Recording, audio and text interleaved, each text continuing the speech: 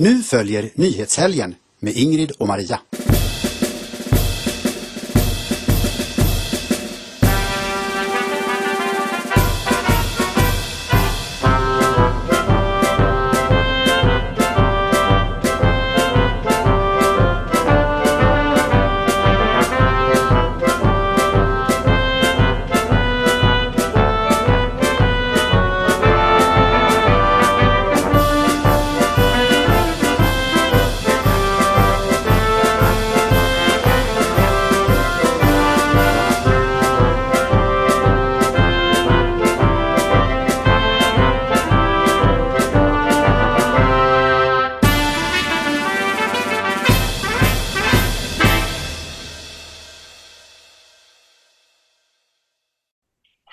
Hejsan allesammans. Hjärtligt välkomna ska ni vara till ett nytt avsnitt av Nyhetshelgen.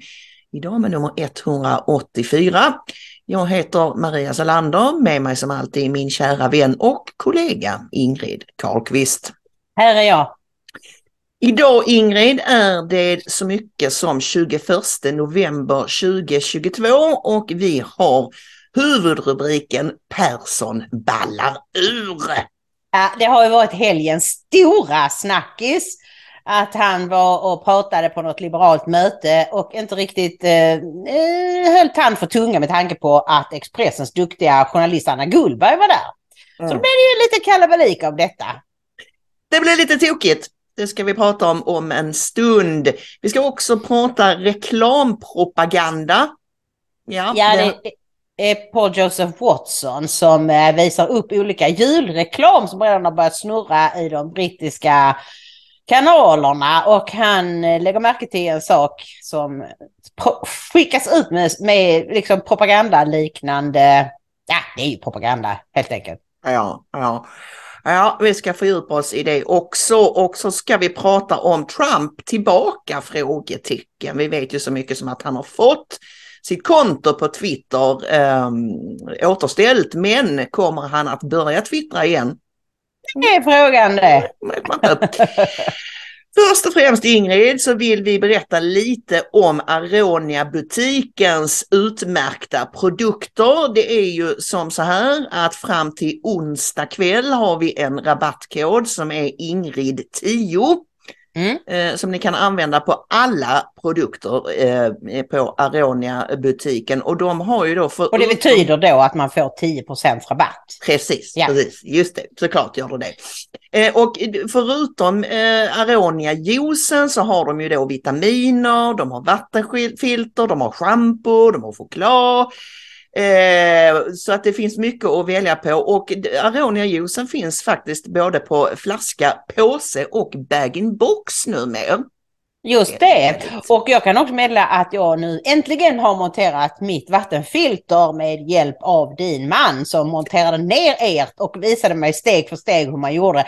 För det är nog inte alls jättesvårt, men jag får kollaps i huvudet så fort det är några sådana tekniska grejer. Men jag ska säga också, det var en lite rörig beskrivning, men det var ju väldigt lätt när man väl förstod hur man skulle göra. Och jag kan säga att jag redan märker en klar förbättring av hur vattnet smakar. Ni vet ju att jag är överförtjust sedan tidigare över det filtrerade vattnet och tycker att det smakar fantastiskt, och när jag häller upp ofiltrerat vatten, typ om man går upp på natten och går på toa och sådär, så smakar det pecka som vi säger i Skåne. Så tror jag du kommer känna också efter ett tag. Det smakar renare, och det är ju renare också, så att gå in och får jag bara säga, man kan ju till exempel tänka på att köpa ett vattenfilter i julklapp till någon. Ja, absolut kan man det. 150 produkter har Aronia-butiken i sitt sortiment, så gå in och botanisera bland deras produkter och använd rabattkoden Ingrid10 så ni får 10% då fram till på onsdag. Ja! Nu du Ingrid, ska vi ta en liten sväng om det här med Trump tillbaka på Twitter. Det var ju som så här att Elon Musk, Twitters nya ägare, han dristade sig att köra en liten omröstning på Twitter. Bör jag återupprätta Trumps konto? Ja eller nej, kunde man klicka där då. Och det blev en jädra fart på den här omröstningen. Det tickade in alltså ungefär 1 miljon röster i timmen. Åtminstone initialt. Ja, och då undrar man, är det då verkliga människor eller är det bottar? Du spanade in siffrorna lite. Jag gjorde det, därför att initialt så låg det ganska stabilt på 70-30. Alltså 70 för att låta Trump få sitt konto tillbaks, 30% emot. Och sen helt plötsligt så sa det bara pang och så stod det typ 48-52 eller 49-51 eller någonting. Och det gick väldigt snabbt den skiftningen. Och jag tänkte direkt, vad hände här nu? Nu hände något väldigt konstigt. För jag såg att det var väldigt många i omröstningen som till slut fick 15 miljoner röster för övrigt. Som skrev att jag gillar inte Trump och jag röstar inte ens på Republikanerna. Men jag tycker det här är skitfånigt att han ska vara avstängd. Klart han ska få sitt konto tillbaka. Det var många som hade den ingången. Så det var ju liksom inte bara Trump-fans som röstade för. Ja, nej, det visar ju sig att det är så kallade bottar inblandade i detta. Vi kunde läsa i Svenska Dagbladet: Trump-omröstning påverkad av bottar. Och vad är då bottar? Ja, det är datorer som låtsas vara människor, kan man säga. Det som Svenska Dagbladet inte har lust att berätta, de pratar bara väldigt kryptiskt om det här med bottar. Ja, och Elon Musk har erkänt att det var bottar inblandat. Det är att det var alltså inte, de antyder lite grann att det var från pro-Trump-lägret som bottattacken kom. Det var det ju inte, såklart, utan det var ju sådana som röstade nej. Och då framkom det också ganska tidigt att antagligen, och Elon Musk har själv antytt detta mellan raderna, så var hela den här omröstningen en fälla. En bottfälla som Musk hade gillrat för att sätta dit en massa sådana här fake-konto. För att kunna rensa ut dem då, eller? Exakt. För att det läckte ut då att han hade hela tiden tänkt återupprätta Trumps konto. Han hade ingen som helst avsikt att inte göra det. Så att det var ju tur att bottarna inte vann då. Det slutade med ungefär, vad blev det till slut? 48-52 tror jag det blev. 48,2 mot 51,8, så det var ganska tajt där ändå. Ja. I slutändan, men ja. Och så nu har ju då Trumps Twitterkonto kommit upp igen, och då kan vi ju se att det var den 8 januari som han blev avstängd, för det är den sista. Hans sista tweet där, den lades ut den 8 januari 2021, och så skriver han då till de som har frågat: nej, jag kommer inte att vara med på installationen av Biden då 20 januari. Det är intressant också att om man går tillbaka till den 6 januari, som ju allting handlar om, att det påstods att det var Trump som hade organiserat det här försöket till statskupp. Och då kan man se tydligt att han då skriver: nej, men ta det lugnt, stay peaceful. Jag vill att alla som går dit ska vara lugna. Inget våld. Kom ihåg, vi är partiet för lag och ordning. Respektera lagen och våra fantastiska kvinnor och män i blått, det vill säga poliserna. Thank you. Det var den sista tweeten han skrev. Men, och det var ju ett skäl, tror jag, till att de ville ha bort honom. Att ingen skulle kunna gå in och se vad han skrev då. För nu har de ju fått hela narrativet till att jo, det var han som uppviglade dem, och det var meningen att han skulle ta makten igen, ta tillbaka makten genom en kupp. Och det har ju varit såna här 6 januari-kommittéer, och de försöker få till en ny riksrätt och allt det där. Det här tror jag är mycket, mycket bra, att alla får se hur det gick till. Och jag såg bara idag att de är på gång nu med något nytt, alltså att de kommer att visa, någon politiker, någon republikaner antar jag, har krävt att FBI ska tala om huruvida de hade folk i gruppen, inte bara den som stod utanför Kapitolium, utan som fanns inne på Kapitolium redan innan dörrarna öppnades och de släpptes in. Så det här är inte över, och det kan bli på ett helt annat sätt än vad det har varit fram tills nu, och där tror jag Twitter kan hjälpa till. Sen är det ju då att Donald Trump har startat en egen kanal som heter Truth Social, som bara amerikaner kan öppna konto på, och han säger säga så här, nej, jag kommer inte tillbaka. Nej, det gör jag inte.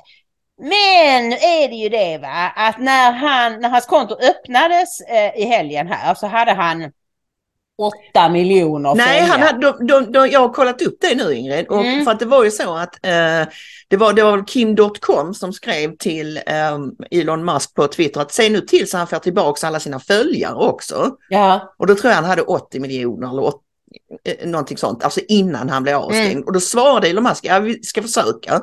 Twitters ingenjörer jobbar på det, att även återställa. Men de lyckades uppenbarligen inte med det, så det började från noll när de väl öppnade kontot. Menar du det började från noll? Ja. Både du och jag fick ju följa honom igen. Ja. Men från noll på ett par dagar till 87,4 miljoner följare. Är mannen saknad? Ja. Ja, en som är jäkligt glad, det är ju vår kompis, höll jag på att säga, Catturd, som han kallar sig på Twitter. Det är ju en, vad ska vi säga, konservativ opinionsbildare som har den här glasögonkatten som sin avatar, kan man säga. Och det gjordes en ny rolig meme med Catturd i huvudrollen, som ju även första varianten dök upp då när General Flynn blev frikänd, och då var det med, vad heter hon nu, Sydney, varför kan jag aldrig komma ihåg vad hon heter, advokaten, du vet. Ja, jag vet precis som du menar, Sydney, nej, jag kommer inte heller ihåg det. Runt samma, det har kommit en ny rolig variant och den vill vi ju inte undanhålla er. Nej, vi kollar på den.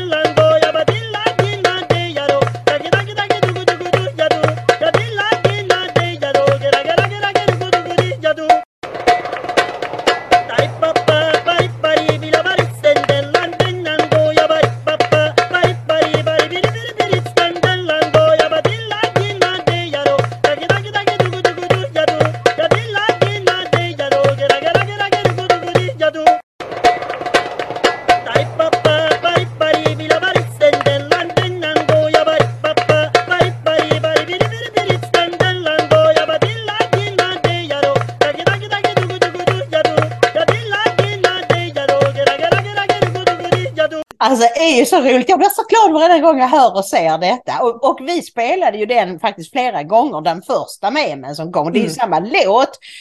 Och vad var det nu den hette? Det var ju någon tittare som berättade för oss att det är en finsk låt. Ja, och den heter liksom Evani Polkani eller någonting. Förlåt mig alla finländare, jag kan inte finska, men på svenska då Evas polka, och har en lite sådär lite småsnuskig text vad jag förstår på finska. Lite ekivok.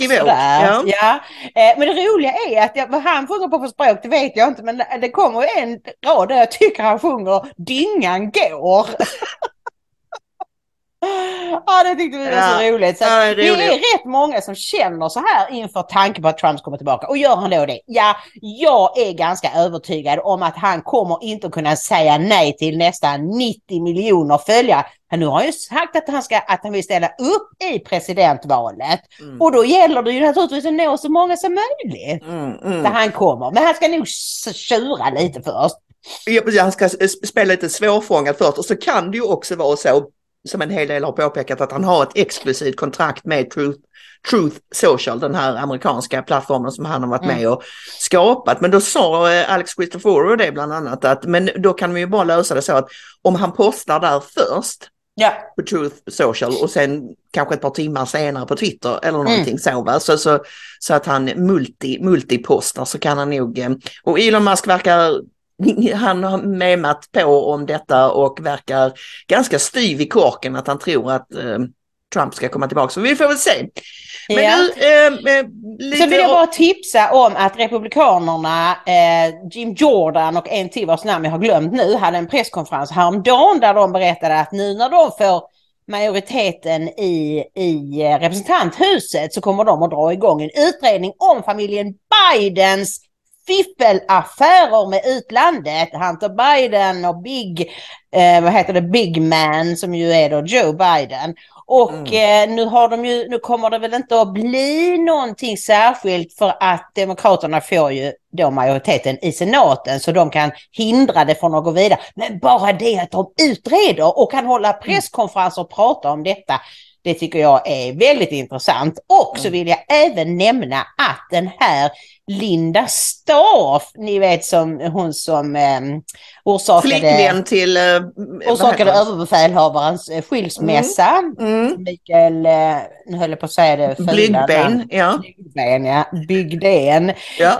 Och hon är ju då fortfarande hög polischef. Jag kommer inte ihåg vad det är. Ja, men nu är hon väl typ underrättelsechef eller någonting sånt där. Ja, Sveriges underrättelsechef inom polisen då. Ja, Linda Staff. Ja, och snart ska hon gå över till ett arbete som expert åt den nya regeringen i justitiedepartementet. Men hon gav alltså en intervju häromdagen till DN och då säger hon så här att hon ger Trump rätt för det här last night in Sweden-uttalandet. Han sa ju då, titta på vad som händer i Tyskland, titta på vad som hände i Sverige igår kväll. Sverige, vem skulle tro detta? Sverige, de tog in ett stort antal, de har problem som de aldrig trott vara möjliga.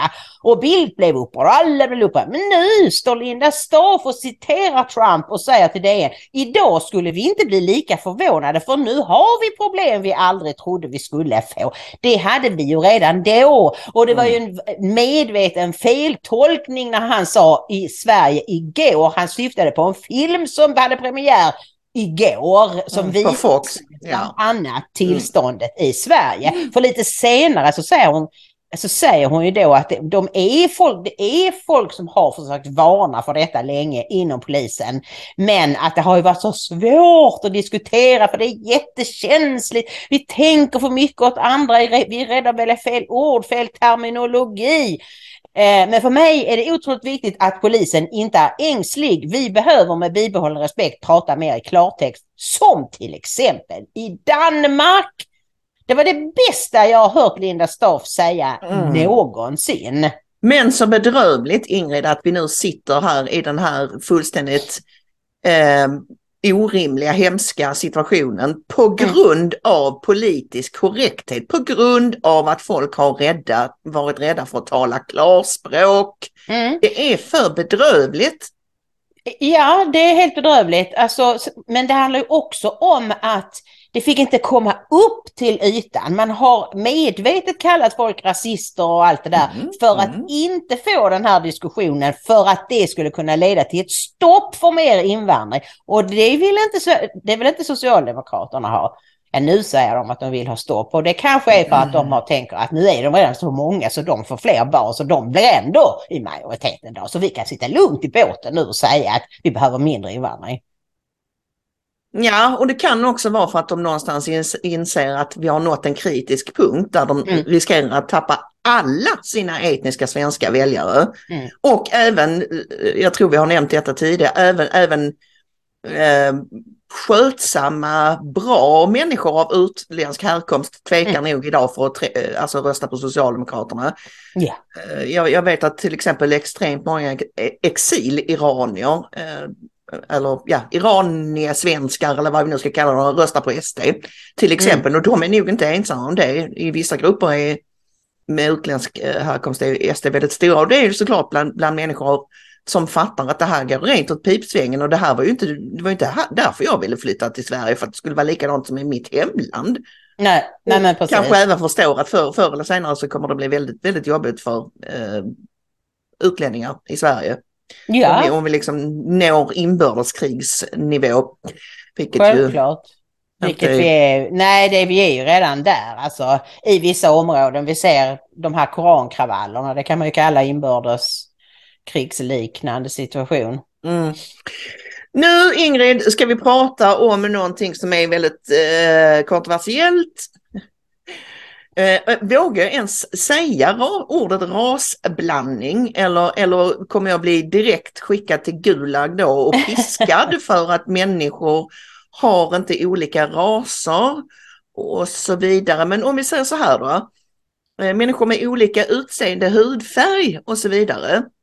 Ska vi säga så? Ja, men alltså, jag tycker det är löjligt. Det är klart att det finns olika raser. Vi är alla människor, men precis som att alla fåglar är sen indelade i andra undergrupper. Alla är fåglar, men det är stor skillnad på en pelikan och en ladusvala.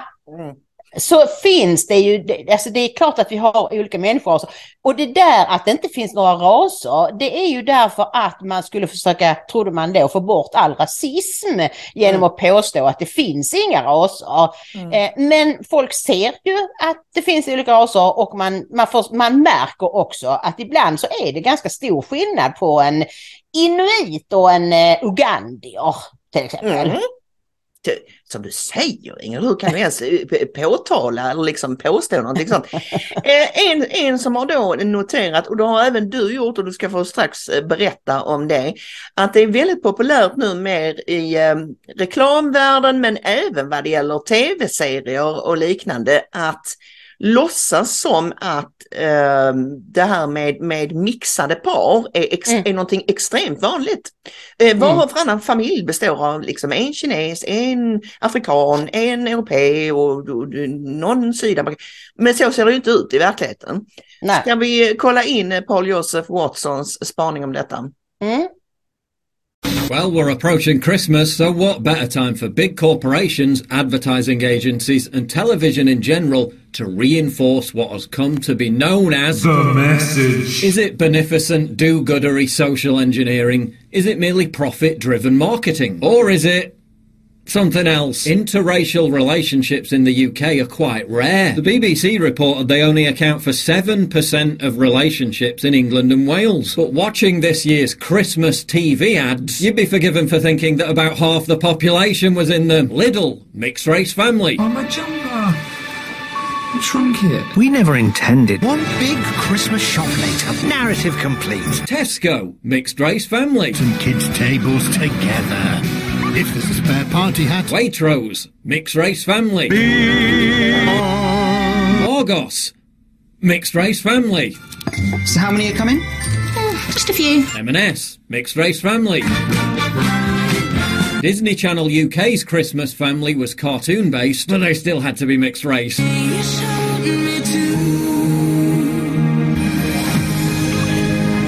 John Lewis had a white dad in their commercial. Shocking, I know. But he spent most of it being humiliated for making a fool out of himself. Best trip. Always, I know you'll be at my shop. Amazon, meanwhile, portrayed a broken white family. The mother was completely absent. While Aldi did, in fact, portray an ethnically homogenous, happy family of carrots. Come on, everyone, we're late.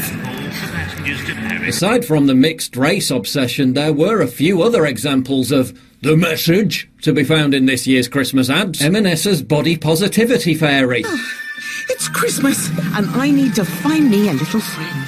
But not you. Boots doing its bit to keep the transgenders happy.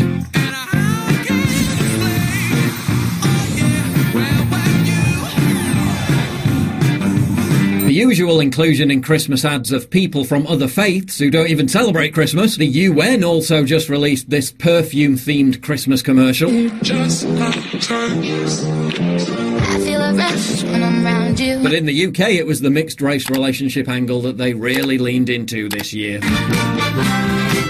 If you want to pursue a mixed-race relationship, that's your business. Bluebirds fly with bluebirds. Red birds want to be with red birds. Listen. Tell me when I'm wrong. Pigeons want to be with pigeons. But tell me when I'm wrong. We should have. They don't have intelligence, but yet they stay together. We should have more intelligence than them, right? Buzzards are with buzzards. Right? Buzzards are with buzzards. Bluebirds are with bluebirds. They all are birds, but they got different cultures. It's sad that it ain't sad because I want my child to look like me. Every intelligent person wants his child to look like him. I'm sad because I want to blot out my race and lose my beautiful identity. The world you were born in no longer exists. I'm not addressing that aspect of it. I'm asking why advertisers and companies in general have this intense obsession with portraying mixed-race couples in families, not just in Christmas ads, but in all TV ads. Ja, Ingrid, här har vi lite att bita i. Den svarte mannen som ni såg där bli intervjuad av Pehrson, det var ju ingen annan än Muhammad Ali, boxaren. Känd som Cassius Clay, och ni ser ju på Pehrson där att han blir helt skräckslagen när Muhammad Ali säger att det är klart att jag vill ha barn som ser ut som jag. Det är helt naturligt att man vill det, och Och så räknar han upp alla djur som vill vara med andra duvor. Vill vara med duvor. Ja, de är alla fåglar, säger han. Men de är ändå, har olika egenskaper eller olika utseende och så vidare. Och finns väl inget fel i att vilja bevara det. Och det är lika bra vi säger med en gång, kommer med en folk Det här handlar alltså inte om att vi har några synpunkter på mixade förhållanden. Folk får ha det hur mycket de vill för min del, utan det intressanta här är varför ska det tryckas ner i halsen på alla människor att det här är att föredra. Det är ju det som gör att man blir liksom... Både att föredra och att det är det vanligaste. Att vi har blivit totalt blinda för ras. För han börjar ju med lite statistik som visserligen är 3 år gammal eller någonting. Men då var det alltså 7% av paren i Storbritannien som var av mixade raser, så att säga. Blandraser som hade blandat sig. Och det är ju väldigt lite. Så det är ju inte så som man skulle kunna tro när man ser den här djurreklamen som han visar upp. Och då så sa jag så här till dig när du skickade det här klippet till mig. Alltså detta har jag retat mig länge på nu. Jag älskar brittiska kriminalserier. Och de kan man ofta se på SVT Play. Och de är alltid väldigt bra gjorda. De är spännande, de är kluriga och det är väldigt duktiga skådespelare. Men i varenda serie så är huvudparet som det handlar om mixade. I varenda en serie. Och jag menar, det började nog med att det var ute på arbetsplatser och så, men så är det ju på arbetsplatser. Jobbar det ju folk av olika ursprung. Här i Sverige gjorde ju inte det för 50 år sedan, för då bodde det bara svenskar i Sverige.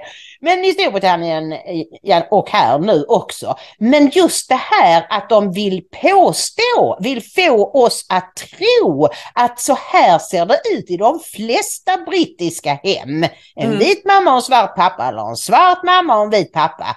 Fast det gör ju inte det. Nej, det gör ju inte det. Och alltså det är många, du och jag har haft detta uppe på tapeten tidigare när vi har stört oss på filmer och just på tv-serier. Men tendensen är ju ständigt ökande. Ja. Och vi har bland annat pratat om det här att man nu ägnar sig åt ren historieförfalskning genom att trycka in svarta skådespelare i roller som historiska personer som bevisligen var vita. Anne Boleyn var ju ett ganska nyligt exempel då, som spelas av en svart skådespelerska. Och även, ni vet, alla de här familjen Bridgerton och de här Netflix-serierna som ska utspela sig på 1800-talet och det springer runt en massa lords and ladies och drottningar och allt möjligt som är mörkhyade. Det är ju inte sant. Det är ju värre. Alltså. Det är ju värre därför att det är ju ett led i det här att ta vår historia ifrån oss. Ett folk utan historia som inte kan sin egen historia och därmed inte kan vara stolt över sin egen historia ska då få oss att tro att det var ju fullständigt normalt även på 1500-talet att drottningen var svart. Nej, det var väl klart att det inte var. Men alltså, det är manipulation och det är propaganda och få oss att tro att det var på ett sätt som det inte var. Absolut, och ungdomar idag är så historielösa så att, och klarar inte av att tänka kritiskt i många fall. Inte alla, men så här, dagens skola uppmuntrar ju inte precis till ett kritiskt tänkande. Så att de kan mycket väl tro att det såg ut så, vilket ju som sagt är ren historieförfalskning. Och sen är det en annan grej här, Ingrid, som jag menar är sinister. För du sa det är ganska ovanligt i verkligheten med mixade par, 7% i Storbritannien. Vi ska såklart få oss att tro att anledningen till det är att vita är så fruktansvärt äckliga rasister. Ja.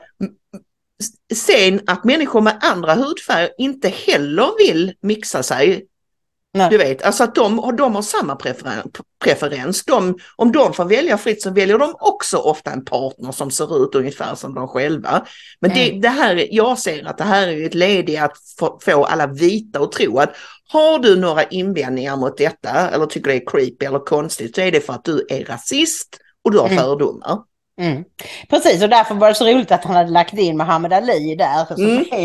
Och nu har det ju blivit så. Alltså när vi pratade också om den här gamla filmen Look Who's Coming for Dinner. När, vad heter han nu då? Sidney Poitier. Sidney Poitier var en svart man som då den vita flickan i familjen bjöd hem till sina föräldrar som var hennes fästman, och de blev alldeles chockade. Det var väl på 50-talet den filmen kom. Så hemskt. Men vi är så långt ifrån det nu. Nu är vi ju vid det motsatta, för att när man har liksom tagit rasismen ur alla vita, vilken aldrig har varit väldigt stor, det har varit en liten grupp liksom Ku Klux Klan människor och så. Men det finns ju i princip inte någon vit rasism, skulle jag vilja säga. Nu flödar den ju bland svarta. De svartas rasism mot vita är ju grotesk.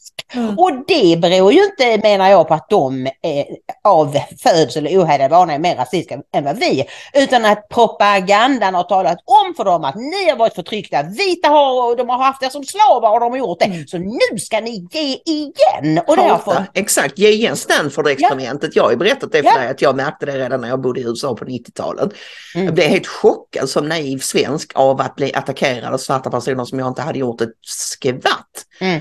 Som kunde börja skrika och gapa på en i olika sammanhang och så här, om man hamnade på fel ställe där de inte tyckte att man skulle vara och så här. Och jag var helt, men jag är svensk, jag har inte gjort någonting, jag tycker inte att ni är, jag har aldrig varit rasist, alltså du vet, för en svensk var det helt, man har aldrig haft en sån tanke i huvudet någonsin att någon med en annan hudfärg skulle vara mindre värd eller någonting. Och så börjar folk skrika och gapa på en och du vet, jag hade en väninna som var ihop med en svart man vars syster, eller om det var hans bästa väns flickvän, spottade på henne när de träffades första gången och sådana grejer. Bara för att hon var vit. Helt sjukt och totalt oacceptabelt, för att tala med Stefan Löfven. Men alltså, och just det här tänkandet, Ingrid, att men om man har varit förtryckt och så vidare, då ska man liksom någonstans få lov att hämnas. På vilket sätt är det förbättrar det situationen? Och liksom läker några av oförrätter som mörkhyade människor har varit med om, att de blir hatiska. Nej, men det är klart att det inte gör. Det är precis tvärtom. Alltså rasism är väl inte bättre om du byter från vit, jag tycker ju inte det, vita mot svarta, utan svarta mot vita. Och det är alltså det är väldigt obehagligt, och man undrar var det ska sluta, framförallt om Biden tänker sitta kvar som president. Men en tanke här också som jag vill framföra, som vi inte ska prata så länge om, men det är ju Kalergi-planen, den här greven som man kan bruka säga var den som hade inte han funnits, hade inte EU funnits. Och de har ju till och med ett pris som heter Kalergi-priset, och den här greven då, han hade som mål att det skulle inte finnas några raser i Europa. Jag tror inte han hade något emot raser någon annanstans. Men precis, i Afrika för att vara homogent, Asien för att vara homogent, men inte Europa. Nej, och då så skrev han då, det här är en artikel från Nya Tider som har ett par år på nacken, men det spelar ingen roll för det handlar ju om en historisk sak. Han skrev en bok som heter Pan Europa 1922-1966. På sidan 112 skriver han: hela den europeiska frågan når således sin höjdpunkt i antingen eller krig eller fred, anarki eller organisation, konkurrens eller kooperation, topprust eller avrusta, sammanbrott eller sammanslutning. Ingen europé kan hädanefter undfly detta avgörande. Inför ett sådant avgörande är neutralitet förräderi. Den som inte är pan-europé är anti-europé. Alltså, och pan är ju då liksom att det är en massa, så att säga. Den exakta Sen hade han ju sådana eugeniska idéer om just rasblandning, att man skulle skapa en slags världsfolk. Ja, och det är det som jag ska komma till det citatet nu. Där skriver han: dagens raser och kast ska falla offer åt den tilltagande övervinningen av rum, tid och fördom. Den evrasisk-negroida framtidsrasen till den yttre lik den gamla egyptiska ska ersätta folkens mångfald med personlighetens mångfald. Alltså han hade alltså en plan att man till varje pris skulle försöka ta hit så många människor från Asien och Afrika. Och de skulle blanda sig så mycket att det till sist inte skulle finnas någon mångfald av raser eller du vet olika folk. Precis, och då kan vi skapa fred på jorden. Om alla ser likadana ut och har ungefär samma, och då kommer det inte finnas några konflikter. Antar jag det var åtminstone den officiella förklaringen till den här grejen. Men du är en som är måttligt imponerad av det här med att blanda olika, i det här fallet djurarter. Det är ju, kan jag aldrig komma ihåg vad människan heter i efternamn. Skansen Jonas. Ja, är det inte för att han alltid beskrivs som Skansen Jonas? Helt otroligt. Wahlström, heter han inte det? Det heter han nog, ja. Just det.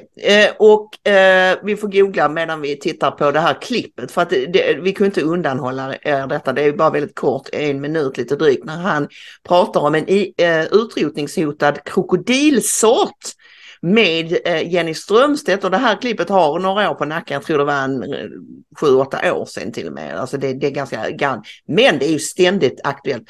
För här har vi i ett nötskal varför, alltså avgrunden där som öppnar sig mellan PK-isterna och vi som är liksom lever lite mer i verkligheten och förstår att verklig mångfald är ju inte bara att blanda ihop allting till en enda stor köken.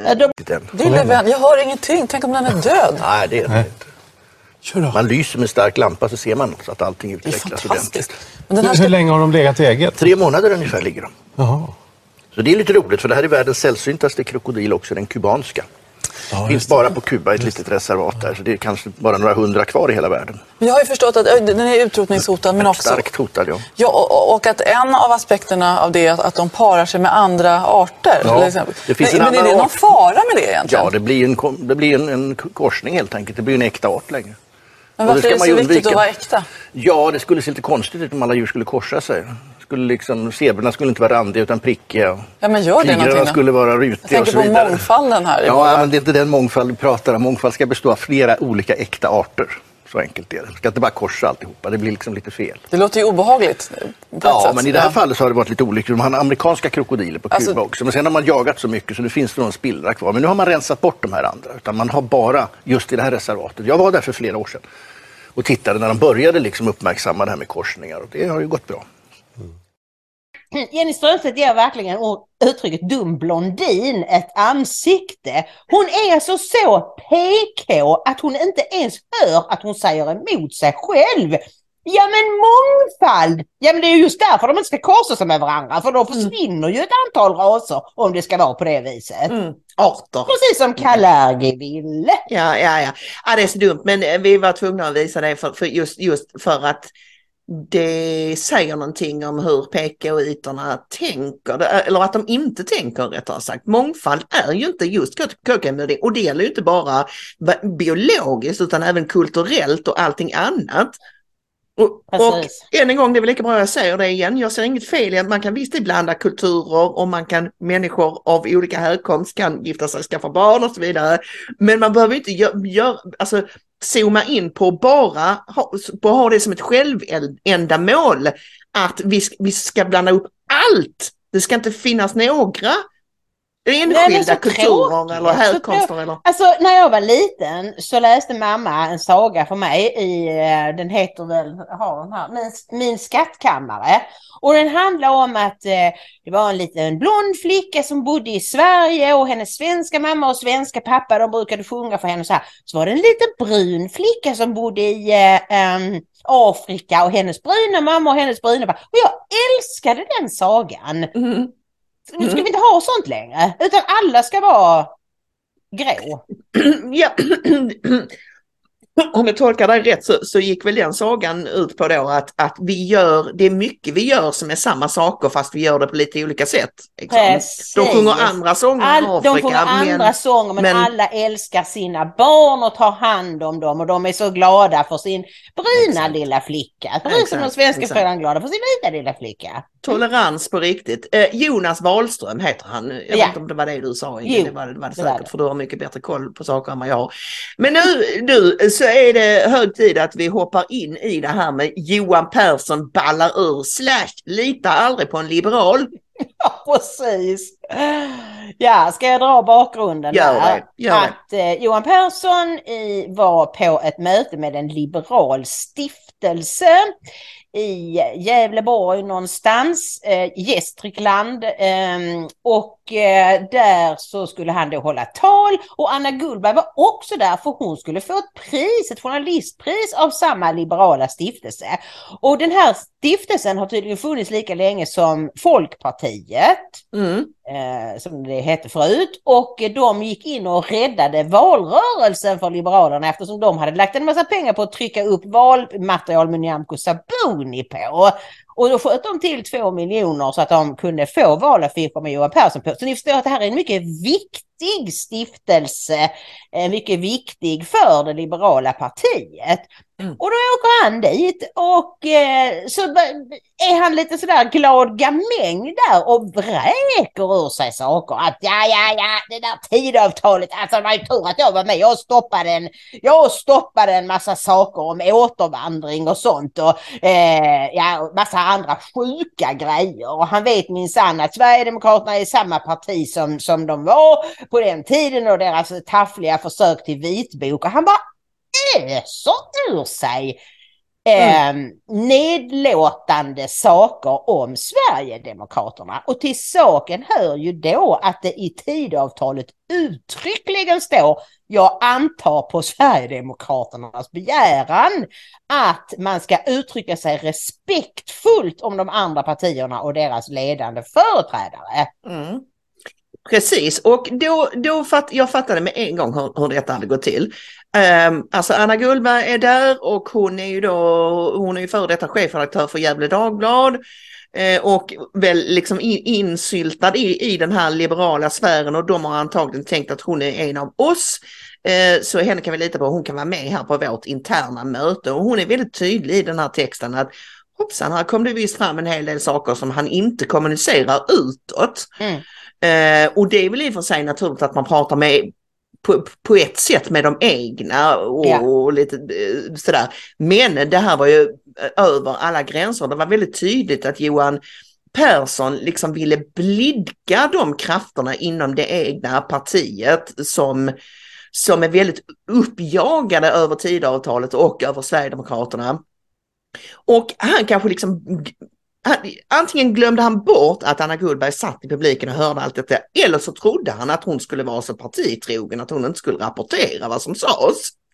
Ja, men alltså då kan man säga så, alltså att visserligen så klagar vi mycket ofta och helt välförtjänt på svenska journalister. Men den journalist är inte född som inte ser att detta är en pangnyhet. Här står en av regeringens ministrar som har försvarat tidavtalet trots Magdas sirensång och lockrop där och säger någonting helt annat till dem. Och då hade du och jag en diskussion.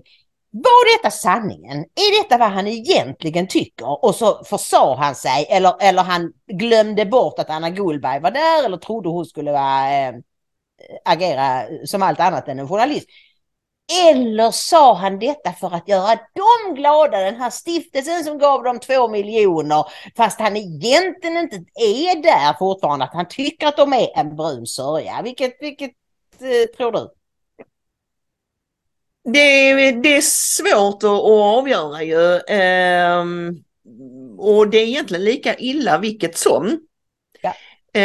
Men jag misstänker att, mitt intryck av Johan Pehrson är att han är lite av ett stundens barn.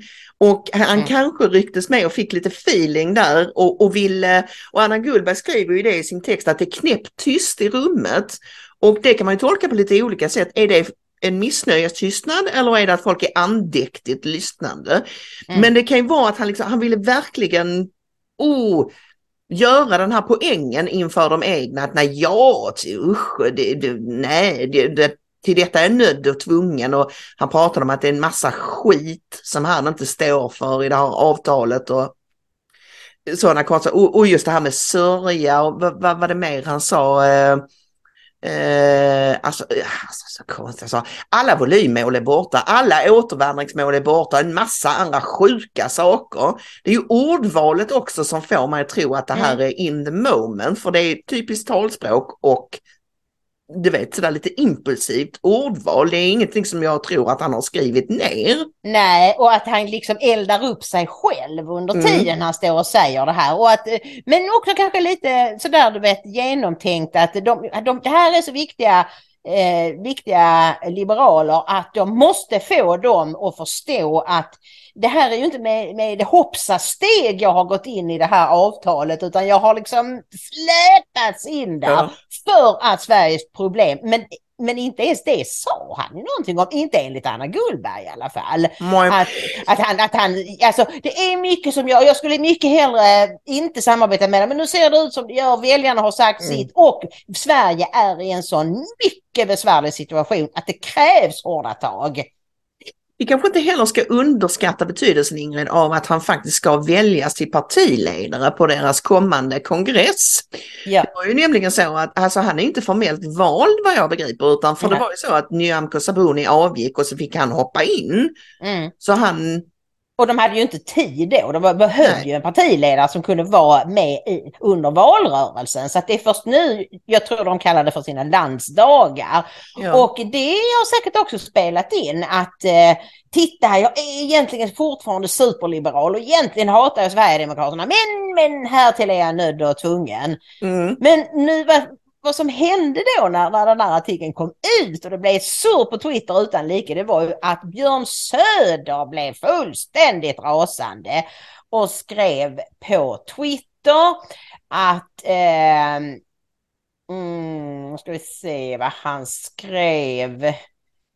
Om man vill sitta kvar i regeringen bör man nog överväga vad och hur man säger om regeringsunderlaget och de avtal som ingåtts, såvida man inte blivit feltolkad, och då bör man påpeka det. Jag förutsätter att Johan Pehrson korrigerar sina uttalanden, skrev alltså Björn Söder.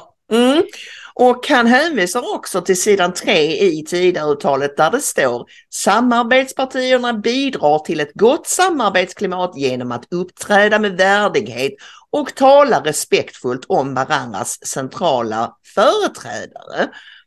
Och då har ju en del partigängare men även andra försökt, som Christer Thelin, den gamla domaren, moderaten som vi ömsom retar oss på, ömsom tycker är ganska bra. Han menar ju på Twitter att nej, det här bryter inte mot avtalet, och i och med att han är jurist så är det ju jättekonstigt att han resonerar på det sättet. Jag tycker att alltså i mina lekmannaögon är det här ett klart brott mot den klausulen. Jag menar, det här är väl inte att uppträda respektfullt och säga så här om ett av samarbetspartierna. Alltså, kan det vara att han syftar på det att det står att man ska uppträda respektfullt mot deras företrädare och inte mot partiet? Han pratar ju bara om partiet som sådant. Jag trodde att det stod partiet också, men det kan vara att han har gjort den kalkyleringen att jag kan gå så här långt för jag har inte sagt att Jimmy Åkesson är en brun gubbe. Nej. En som definitivt delar min uppfattning i den frågan, det är ju Oskar Sjöstedt, SDs ekonomisk-politiska talesperson. SVT fick en liten pratstund med honom i går, var det väl? Och då sa han så här. Det är väl någonting om honom kanske. Jag skulle aldrig för mitt liv starta ett samarbete och en samverkan med ett parti som jag betraktade som en brun sörja. Blev du arg? Nej, jag har hållit på med det här för länge för att bli känslomässigt berörd överhuvudtaget faktiskt. Men om vi tittar på det på avtalsmässiga, där bryter han mot avtalet. Ni har en klausul om hur ni ska bete er mot varandra. Ja, det gör han ju såklart. Vissa av den här typen av liksom barnsjukdomar, det kan vi nog ha viss tolerans för. Men ju längre in i mandatperioden vi kommer, desto mer kommer ju toleranströskeln eller toleransnivån att minska så att säga. Hur cool är Oskar Sjöstedt? Ja, han är supercool, verkligen. Och vi ska säga då att även igår eftermiddags, det var ju igår morse, den här artikeln kom ut i Expressen, så när då Aftonbladet skrev om det här med Björn Söder så hade de även fått kontakt med SDs partisekreterare Mattias Bäckström Johansson. Varför har alla dubbla efternamn för tiden? Ja, och då säger den här Bäckström att att Liberalerna har lämnat en förklaring och bett om ursäkt på flera olika nivåer i partiet. Alltså liberala tjänstemän har bett om ursäkt till SD-tjänstemän. Liberala politiker har bett om ursäkt till SD-politiker. Och då säger han då med bakgrund av det kan vi ha överseende med detta påhopp denna gång. Och precis som Oskar Sjöstedt säger att ju längre in i mandatperioden går desto mindre överseende kan man ha med sådana här saker. Som sagt, det kan mycket väl vara så att Johan Pehrson slog ett slag för sin egen partiledarposition. Såg till att han kommer att bli vald om någon vecka eller när det nu ska vara. Ja. Och att han sen kommer att rätta in sig i ledet. Att han har liksom möjlighet att göra detta nu. Och så får han en liten slag på fingrarna. Hans chef Ulf Kristersson kommenterade detta idag. Inte för att han själv ville. Utan för att han var med på något som heter måndagsmötet. Han hade pratat om Ukraina. De var utomhus och det snöade. Ni har väl hört om snökaoset i Stockholm idag. Så när han då skulle gå till sig på bilen så sprang ju journalisterna efter honom och fick ett uttalande. Och då säger Ulf Kristersson: jag tror att Johan Pehrson har rätt ut det där med Sverigedemokraterna. Så det är inget problem längre. Det händer oss alla att vi uttrycker oss på ett sätt som inte blir riktigt bra. Ja, vad ska han säga? Alltså jag menar, det är klart att det här... Alltså det går inte, man kan inte säga, alltså det är ju inte bara att det kom ut något ord som blev fel. Det är ju flera exempel på hur han tar avstånd från Sverigedemokraterna och de är sjuka och det är brunsörja och så. Det är verkligen inte riktigt bra. Nej, men Uffe är ju en mes i grund och botten. Det är en av de grejerna som gör att man är lite så här, är han verkligen lämpad att vara chef här för liksom firma tider? Jag vet inte, alltså jag förstår ju om han inte vill lägga sig i en konflikt mellan L och SD, och vad jag förstår så har även KD avböjt att kommentera det hela fullständigt. Ja, jag tror att de vill att det här bara ska glömmas bort så fort som möjligt. Men de inte kommer att glömma detta, som kommer att mjölka det så mycket hon kan. Det är ju Magdalena Andersson, för ni minns ju att vi berättade om Magdas hemliga plan före valet. Att det var därför hon inte gick på de borgerliga partierna, utan för hon ville ha ett samarbete med Liberalerna och Moderaterna och göra sig av med, V, MP och C. Och då hon var ju snabbt ute då och sa att en stilla påminnelse är att Johan Pehrson valt själv att samarbeta med SD och det finns alternativ. Min dörr står öppen. Och hon har inte gett sig. Ja, nej, men precis. Hon och Micke Damberg hade någon jättetråkig presskonferens idag om sossarnas kommande budget som ska läggas fram in extenso på onsdag, om jag begriper det hela rätt. Skuggbudget, exakt, precis. Och då inleder hon denna presskonferens med att börja chatta om det här, så man förstår ju hur Magdalena Andersson prioriterar här. Ja. Skit i budgeten. Jag vill prata om Johan Pehrson. Kom Johan. Efter regeringen har suttit i knappt 2 månader. Men strunt i det. Kom till mig. Jag kommer bli statsminister imorgon. Det går inte vad som helst. Ja, det är fantastiskt. Och ingen är väl hellre förvånad över att Annie Lööf tyckte att det var så bra att han talade klart språk och vad hon nu skrev. Jag orkar inte ens leta upp den artikeln. Nej, men liksom alla de människorna som liksom tyckte att det var bra sagt, det bör säga någonting om hur dåligt sagt det var, om man säger så. Ja, precis. Med sådana vänner behöver man inga fiender, som man brukar säga. Exakt. Men en som har en bra och intressant tagning på detta är ju Viktor Bart Kron i Expressen. Och det han kommer fram till, det är väl att egentligen är det ju så här att Liberalerna och Sverigedemokraterna ogillar varandra mycket. Och det kanske inte är helt fel att Johan Pehrson sticker mot Sverigedemokraterna för att hålla den sidan av sitt mycket kluvna parti lite att de blir lite glada och så. Och Sverigedemokraterna har ju egentligen inte så särskilt mycket emot att Liberalerna hoppar på dem, eftersom de avskyr Liberalerna och tycker att de är ett fullständigt meningslöst parti. Är du fortfarande här, Bengt Westerberg? Jan Björklund. Jan Björklund. Men nu ska vi vara ärliga och redovisa att det var Gustav Kasselstrand som sa det i kokta grodan. Ja, absolut, men jag tror att den känslan är nu ganska stark inom SD också. Vad gör Liberalerna här fortfarande? Åkesson har kallat dem totalt meningslöst parti. Ja, just det. Absolut, så är det. Och Viktor konstaterar att SD-väljarna gillar inte eller känslorna är ömsesidiga. Det finns således en ömsesidig poäng att visa att konflikten dem emellan finns kvar trots det gemensamma projektet. Ja, det må ju vara hänt, men i och med att alltså jag tycker att det är fascinerande med detta är att man skrev in en sån klausul i Tidöavtalet att man skulle inte hålla på med sånt här. Ja. Och så händer precis det, vilket ju visar att det var absolut nödvändigt att ha den klausulen med tydligen då. Absolut, och jag tror att det är klart att Sverigedemokraterna befarade att just det här skulle hända, att de skulle få till ett samarbete, men sen skulle de ändå mobbas precis som de har mobbats under alla sina år i riksdagen. Så det var nog jätteviktigt för dem att det här skrevs in. Och så går Johan Pehrson och bryter mot det redan efter några veckor. Men jag tror att han inte kommer att göra det några fler gånger. Inte så här, det tror jag inte. Nej. Jag tror att han tog till den här storsläggan för att vara säker på att bli vald och för att hålla den här liberala pengastiftelsen på gott humör. Men jag tror inte att Magdas lockrop kommer att ha någon effekt. Nej, alltså även det ska jag inte glömma att det finns en högerfalang inom Liberalerna också. Så att hur han än gör så har han rumpan bak, som man brukar säga.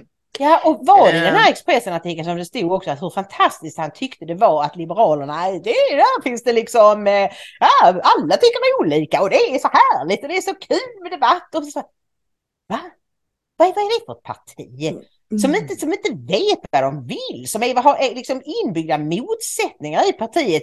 Visst, det finns alltid frågor som inte ideologin tar hänsyn till och så, men det är ju liksom själva den liberala livsluften att vara i luven på varandra. Ja, därför att liberalismens grundsten eller grundtanke är ju lite grann anything goes. Allting ska vara så himla fritt, som jag sa i någon podd här förleden och själv skrattade så jättemycket åt att jag tyckte att jag själv var så jätterolig. Att det här att det är okej med nekrofili och sånt, man ska få lov och liksom ha djursex och sånt om man vill det. Det gör ju då att om allting, då har man ju egentligen ingen tydlig ideologi mer än att allt ska vara tillåtet. Fast det är ju inte klassisk liberalism. Klassisk liberalism är ju individens frihet. Att staten inte ska få växa sig för stor eller bestämma för mycket över människor. Jag menar, det att allt ska vara tillåtet, det är inte alls samma sak som att staten inte ska lägga sig i nyliberalism då, om jag uttrycker det så. Är det någonting mer vi behöver bibringa lyssnare och tittare angående det här eller någonting annat, Ingrid? Nej, jag tycker inte det. Jag tycker vi känner oss ganska nöjda nu, tror jag med. Och kom ihåg det, lita aldrig på en liberal. Exakt. Nej, men jag tror nog han känner nog att det här var en chansning för att bli vald, för att bli omtyckt i det egna partiet. Men det skulle förvåna mig ganska mycket om han vågar göra om något sånt här. Nej, jag tror inte det. Jag tror att det här var hans lilla utbrott. Sen kommer han att sitta fint i stolen. Så kan man sitta ner i båten nu i 4 år. Ja, låt oss hoppas det. Om man gillar det man ser och hör här idag, Ingrid, vad gör man då? Jo, då kan man ju förslagsvis stötta oss och då går man in på ingridomaria.se så hittar man Swish, bankgiro, donorboxen, bli gärna månadsgivare och medialink-knappen. Och om man nu inte är så stadig vid kassa så då ska man veta för det första att vi blir lika glada för små bidrag. Tänk många bäckar små-principen. Och för det andra att man kan på YouTube kan man prenumerera på vår kanal. Vi ska försöka komma över 8000 prenumeranter. Medan jag babblar här nu så kan du se hur många vi är uppe i nu. Och så kan man då skriva kommentarer och ni är jätteduktiga på det. Fortsätt så. Det behöver inte vara några långa grejer. Ska bara liksom, kul program eller något sånt. För då gör det att vi syns på YouTube. Folk får upp oss i sitt flöde som förslag och på det sättet kan vi få större publik. Och så dela programmet, prata med era vänner och bekanta och sådär, så blir vi superglada. Exakt. Tumma upp, det är ju liksom den absolut enklaste åtgärden på YouTube som hjälper till med algoritmerna. Men även kommentarer är bra. Det skapar, vad är det de kallar det? Interaktion. Engagemang. Interaktion. Eller någonting sånt där kallar YouTube det. Vi har 7891 prenumeranter nu på kanalen Hopp för Sverige. Wow, så, då är det bara 109 kvar. Kämpa på! Till 8000. Kom in i värmen allihopa. Ta nu hand om er och ha en fantastiskt trevlig vecka, så ses och hörs vi igen redan på torsdag. Det gör vi. Vi lämnar er som vanligt med orden Gud välsigne er. Gud välsigne er.